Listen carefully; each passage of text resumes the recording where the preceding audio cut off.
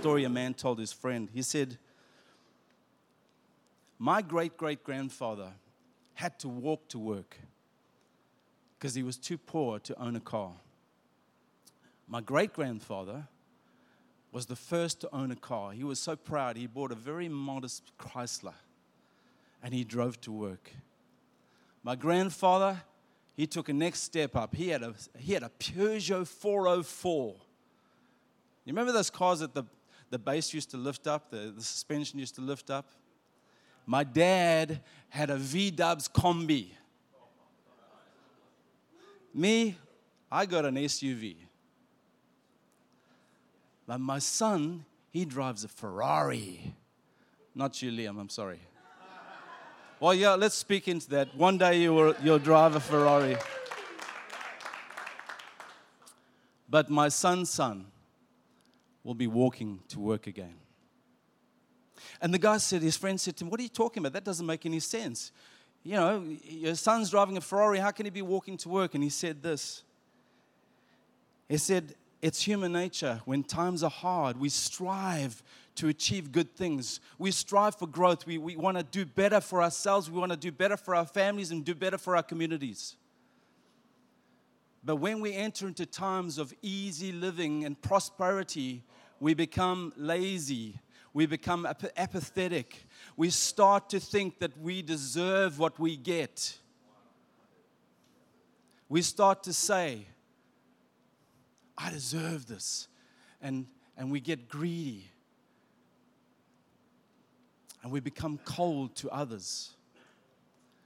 And in that moment, we suddenly find, because we've not strived to grow, we fall back into hardship again. If you had a look at a graph of 2022 in terms of poverty versus prosperity, we will be on the downhill run. And I'm talking about Western world countries, obviously. There's many poor countries in the world, but I'm talking about Western world countries. And if you notice that my glasses are broken, they are. I thought I'd make an issue of it just so that you didn't think that looks strange. They're broken. I didn't have time to fix them. I'm sorry, but I need them. So, yeah, just laugh now and then we'll be good. Get over it with it. We have become comfort creatures.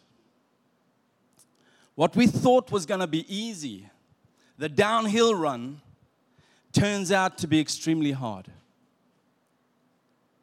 There is a pushback. Do you know, in 2014 to 2017, mental illness or mental health doubled. We don't have the figures in 2022, but we know that it's probably doubled since 2017. Suicide rates are through the roof. Depression is through the roof. We have confusion over gender these days. We have abortion laws that just want to make you cry. And we say that we're doing easy living. But something is terribly wrong with when we live easily. What about the church? Has the church been affected spiritually in times of prosperity? Well, Pastor Paul sent something through to our prayer chain just recently, and I know he was blown away about it. I'm blown away, and I'm just going to use this because I think it'll just give you an idea of where the church is today. It's talking about the percentage of Christian pastors that hold a biblical worldview, right? If you want to know what a biblical worldview, it's defined as believing that absolute moral truths exist, that such truths are defined in the Bible. And it's based on firm belief in 6 specific religious views. Those views were that Jesus Christ lived a sinless life. Do you agree with that? Amen. That God is all-powerful and all-knowing creator of the universe. Do you agree with that? And that He still rules today. Do you agree with that? That salvation is a gift from God and cannot be earned. Do you agree with that? That Satan is real. That a Christian has responsibility to share the faith in Christ with other people. Do you believe in that? And that the Bible is accurate in all its teachings. Do you agree with that? Amen. You know, these findings that I'm going to share with you now are from a man called George Barna. It's from the George Barna Research Group. He's a renowned and a very respected Christian researcher. You can trust what he is saying here. This is what it comes down to. The percentage of Christian pastors that possess a biblical worldview, the things we've just read, across Western world countries, all Christian pastors, 37%. You can say wow loud if you want. It's going to get worse. Senior leader pastors, 41%. Associate assistant pastors, 28% believe in a biblical worldview. This is one that wrecked me. Teaching pastors, 13%. Children and youth pastors, 12% believe in a biblical worldview. And executive pastors, 4%. I can tell you right now that you should be getting up out of your seats and going to your pastor or your pastors, your kids' ministry pastor, and you should be hugging them. Because in this church, we have a 100% biblical worldview.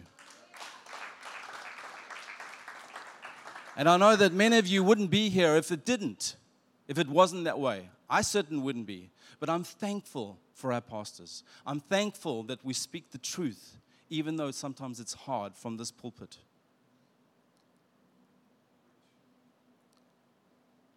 In Timothy, the Apostle Paul says, look, in the end days, people are not going to be interested in sound doctrine, in absolute truths. In fact, it's not that they're not going to be interested, they're going to be aggressive towards it.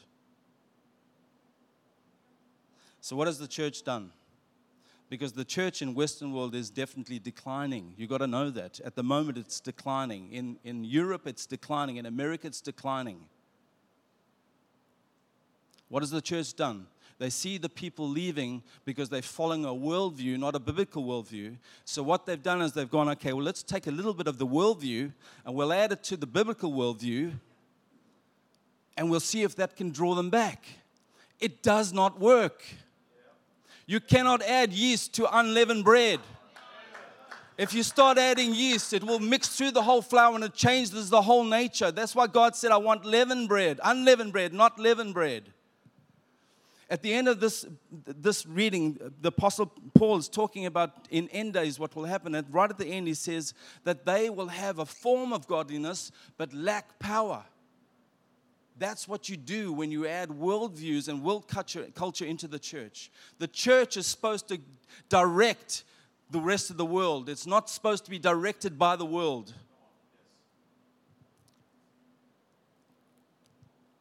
It's no wonder why then when we see a decline in Christianity throughout Western Europe, America, that while countries that suffer hardship and persecution are the fastest growing churches in the world.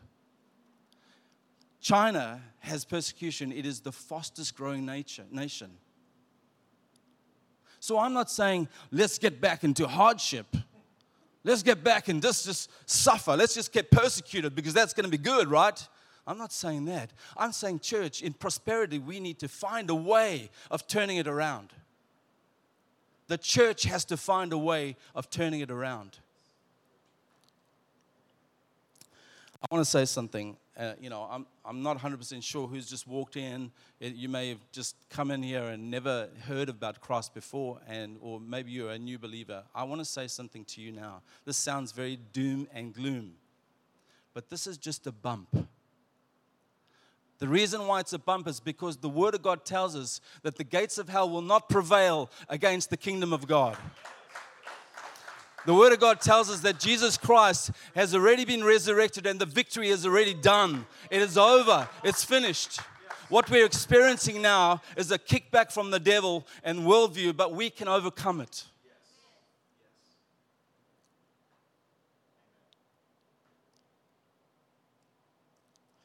Here's the question. Is this generation the generation that's going to turn it around? I didn't hear you. Is this the generation that's going to turn it around? I want to ask you, church, is this the church that's going to turn Red Bank Plains around? Amen. You know, in the business world, they say, if you want to be successful, find a problem, create a solution, and then sell it or offer it as a service. You know, when we look at the church, we know what the problem is. We know that the church is in crisis mode. But we don't have to find a solution. God gave us the solution many, many, many years ago, right from Jesus Christ. He gave us the solution, and He said it's called discipleship.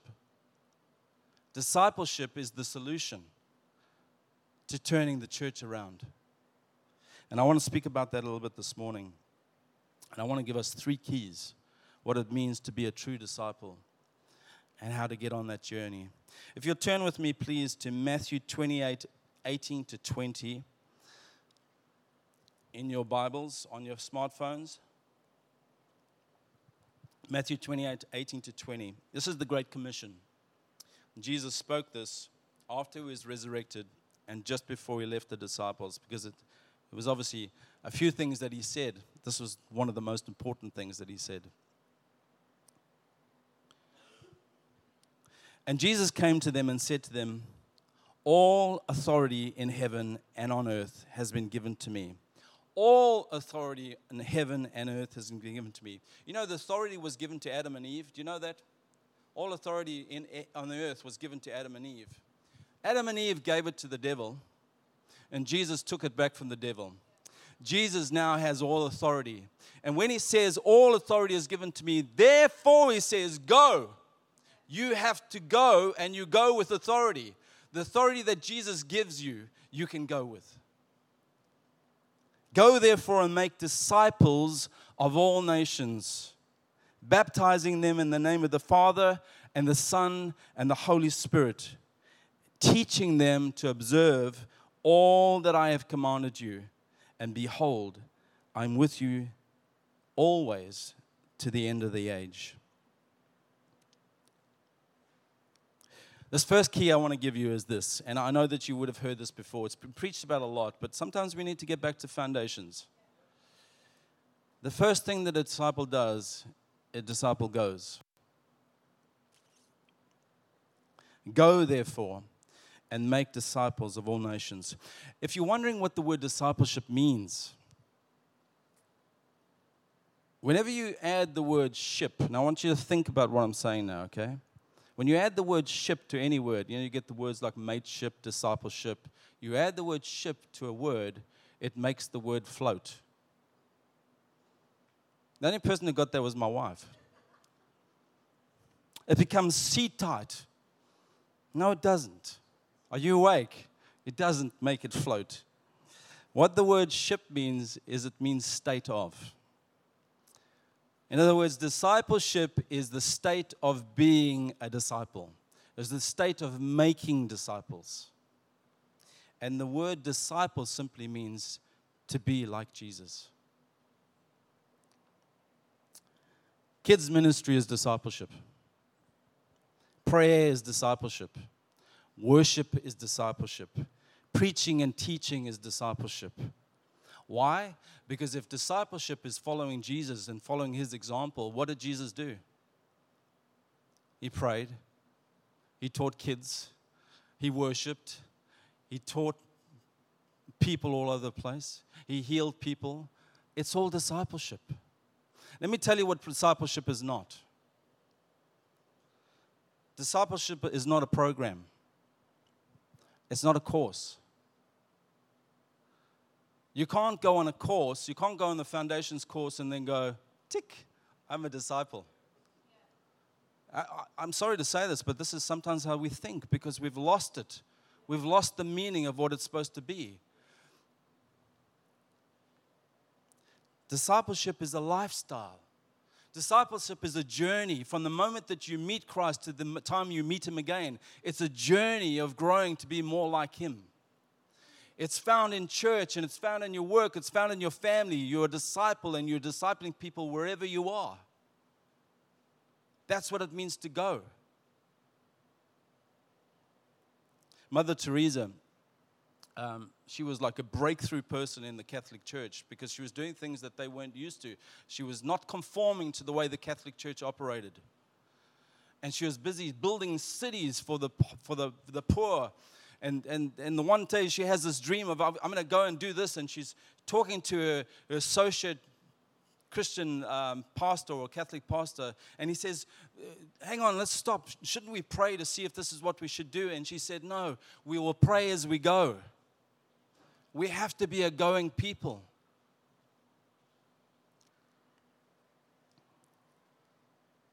Put simply, discipleship is not head knowledge.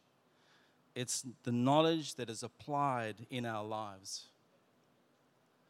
You know, very often, and I've heard myself say this, I've heard people like, you know, when Pastor Paul preaches or Ransford preaches or we get a guest speaker, I hear people say, oh, that was a powerful message. That was so good. What a great message that was today. Let me ask you, powerful for what? Powerful for what? Great for what? Because most of us will get into the car and up the road we've forgotten the message.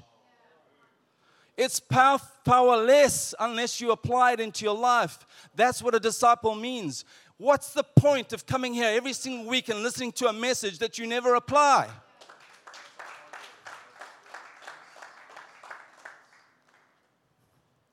You take the message and you ask God, how can I apply this into my life?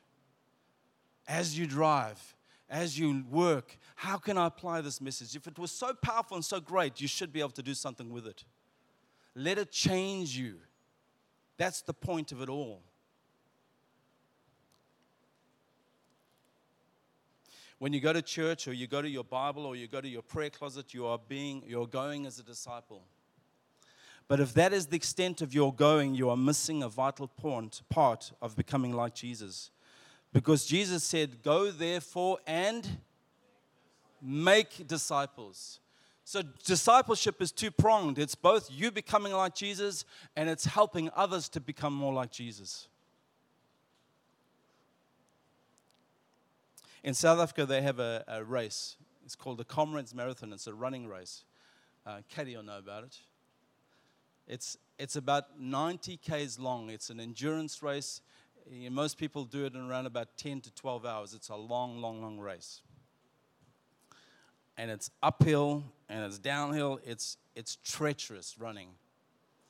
And what they have, because it's so long and takes so long, they have what they call seconds. And these seconds are strategically placed along the road, like at the 10K mark, at the 30K. It's friends of people that are running. And the whole idea of a second is to have nutrition and to have water and to have, most importantly, the encouragement that they need. Because when you're running a race like that, you just want to give up. You're after 10Ks and you think, I've still got 80 to go. I'm dead. I can't give up. These seconds are there. Come on, you can do it. Just get to John, who's at the next stage, and they give you some nutrition. That's what discipleship is. You're a second. You're not supposed to run the race with people. You're supposed to be there to feed them the nutrition that they need, to give them when they're thirsty, and to encourage them on the walk. But a lot of us are not even encouraged about our walk, and then we walk out the door, and that's it, it's gone. We need to be a church that's discipling each other. You know, someone once said, when we see crowds, we want to keep them. We say, oh, look at these big crowds. The church is full. How can we keep these people? But when Jesus saw crowds, he got skeptical. Because Jesus looked at the crowds and he said, why are these people here? He told the big crowd, he said, you're only here because I fed you at the 5,000 feeding, and that's the only reason why you're here. He doesn't want people to be fake about the reasons why they follow Jesus Christ. He'd rather take 100 people and disciple them properly than 10,000 people that are not interested in the Word of God. You're only here because you saw miracles and healings and signs and wonders, but you're not here because of the kingdom of God.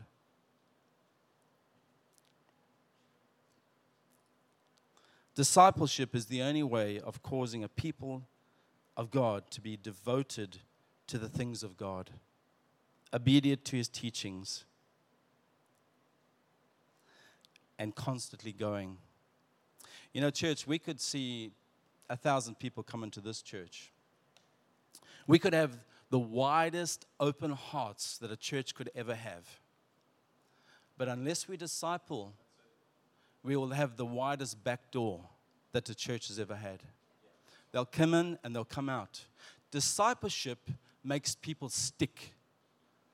Discipleship is the part between the front door and the back door. Discipleship is where people are suddenly fall in love with Christ, and this is the place that they want to be because they're becoming more like Christ.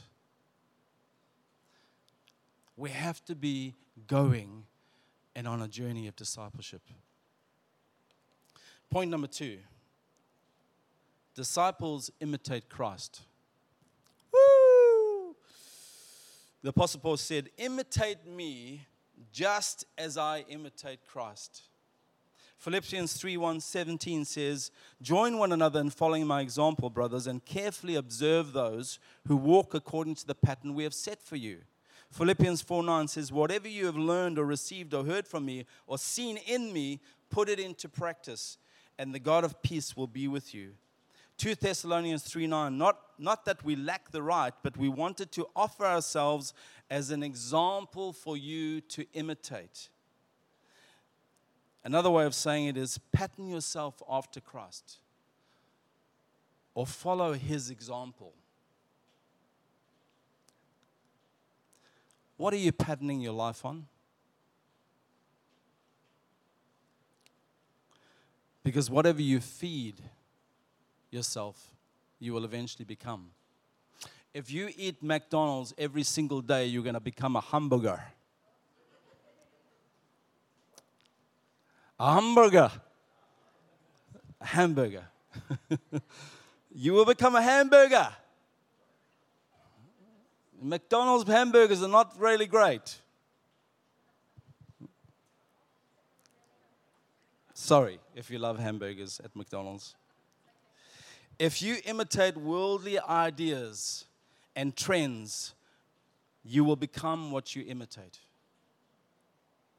Whatever you fill your life with is what you're going to become. You see, you may attend church every single week, but what conversation's coming out of your mouth?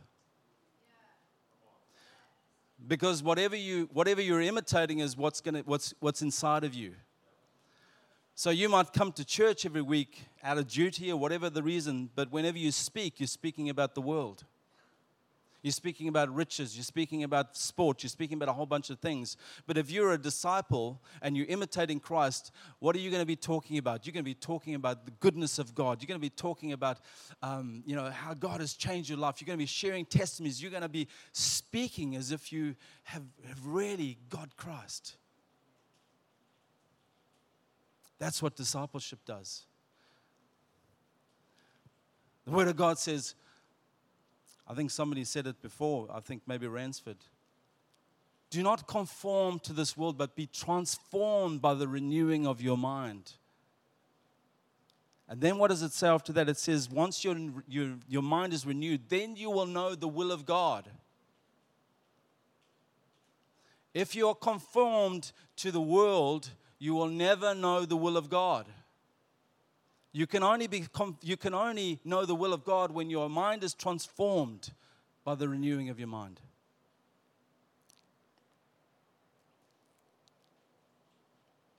You know, I believe that every believer, everyone here should get to the point in their life where they say to someone, follow me as I follow Christ. Someone once told me, they said, I think Apostle Paul is so arrogant. And I said, why? And he said, well, he's telling people to follow him, to imitate him. And I didn't say anything. I wish I did say at the time. But I went home and I thought, this guy's wrong. What he doesn't realize is that when Apostle Paul was here, they didn't have the New Testament to find out who Christ is. They didn't know what grace was and all these different things. And many of them had never even met Jesus. They'd just been told about the story. And so it was difficult for them to follow who Jesus was. So the Apostle Paul says, follow me. Follow me as I follow Christ. You can never be arrogant if you're under somebody.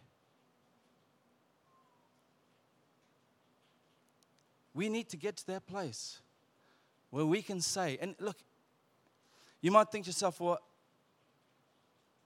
I keep on stuffing up. How can I ask people to follow me? Well, I've got some news for you. He called the fishermen to be disciples. Were they disciples? Were they not sinners? Were they not broken people? Were they not tax collectors stealing money from people? He called those people and he said, you be my disciples. And afterwards, they made disciples. That's why we're all here today, because they made disciples. They went and they were going. You may stuff up. You may sin. But you have to get to a point, as Ransford was saying, you have to get to a point where you've repented and you know that when you repent, you're completely clean. And when you've committed your life to Christ, that is when you say, okay, I may mess up, but I can disciple people. I can show them the way. Do you know, I want to speak to the young people this morning. There are so many older people that have life experiences in this church that have spiritual insights that you're not gleaning from. Every single person should find somebody else and say, can you disciple me? And if they say no, go and speak to Pastor Paul. Everyone, it's a privilege to disciple.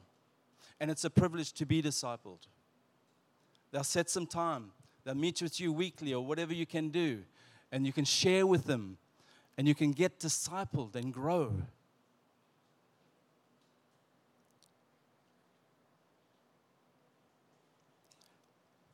Here's the last key. Disciples count the cost. You know, when Jesus called the first 12 disciples, he didn't give them a PowerPoint and PowerPoint demonstration. And he's like, you know, this is going to be great for you guys. You've just been my disciples. You know, you're going to have this and this and this. No. He just went up and said, follow me. And based on the authority of Christ and who he was, they just dropped everything and they followed him. There was a cost. They gave up their livelihoods.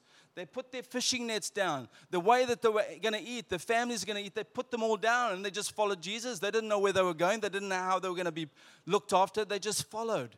There was a cost. But Jesus says this. He says, you cannot follow me unless you deny self and pick up your cross.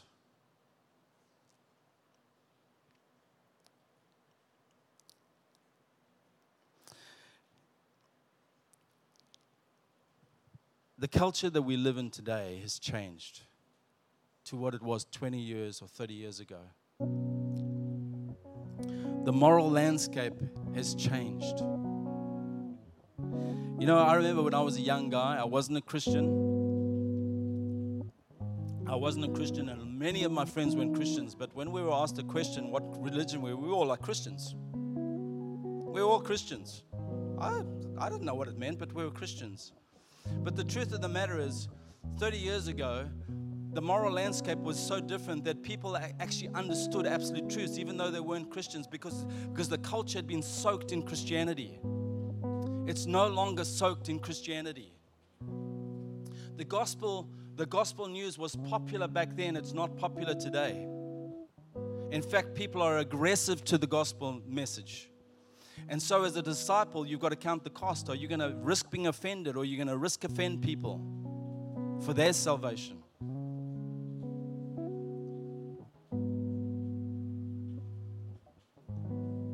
I kind of feel like we have treated the gospel message these days, because of what's happened, like a Netflix 1-month subscription. You know, we tell people, you know, just give it a go. And they say, okay, I'll sign up for the 1-month free trial, but it's better be free. There better be no cost to it. And then I'll do it for a month. And then after a month, when you know, like nothing's changed, you say, it's not working. I don't like it. I'm going to cancel my Jesus subscription. We have that mentality today that we have to change. We need to be praying that people walk in and the Holy Spirit touches their heart and they fall and cry and repent, because that's where sticking comes.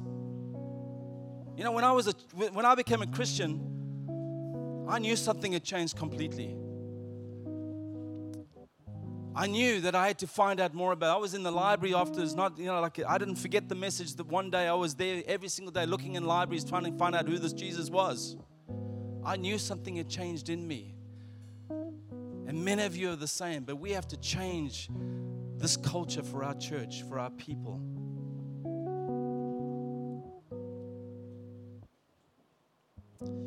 But there's always going to be a tension. There's a tension. There's a tightrope that we have to walk. Because when we preach the hard words. Jesus, there are a whole bunch of people that came up to Jesus when they were at Judgment Day, and they said, Lord, Lord, did we not prophesy in your name? They basically were sitting there going, I thought we were saved. I thought, they told me if I just raise my hand, then I'm saved for life. And here I am, and you're telling me no. And Jesus said to them, not everyone that said to me, Lord, Lord, shall enter into the kingdom of heaven, but he that does the will of my Father which is in heaven. Depart from me, for I did not know you. Do you know how you get to know God? You have to be a branch that is connected to the vine. You have to be joined to Christ. You have to surrender your life to Him. If you're a broken off branch, you are not connected to the branch, to the vine. You cannot sit there and on the side and say, I'm saved, when you're not connected to Christ, because He doesn't know you.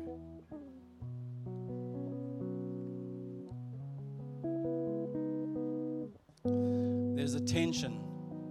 Because I don't want to preach the hard words and then make people that are saved feel guilty and feel as if maybe they're not. I don't want to do that. But at the same time, if I don't preach through these words and tell you that God is saying that just raising your hand is not enough, that you have to be a disciple of Christ, I don't want to be the person that didn't tell you the truth to say that you need more than just raising your hand. You need to be a disciple. And there's a cost for you and there's a cost for me.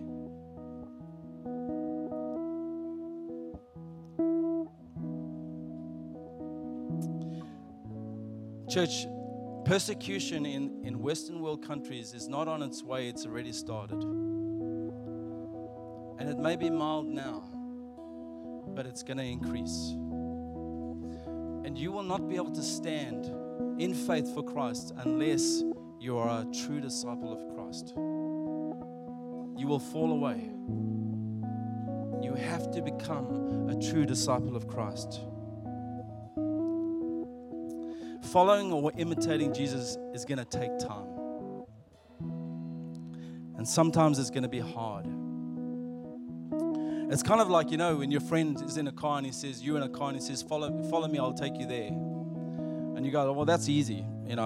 I can do that. I can just follow you where you go. But we forget that there's distractions that come along.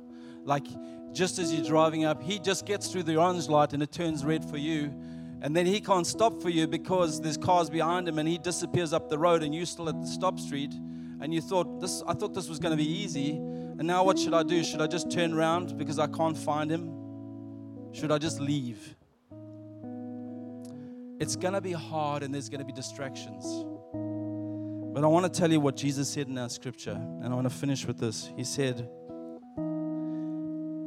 and behold, I am with you always to the end of the age. Jesus will stop his car and wait for you to catch up. Just keep on going. Amen.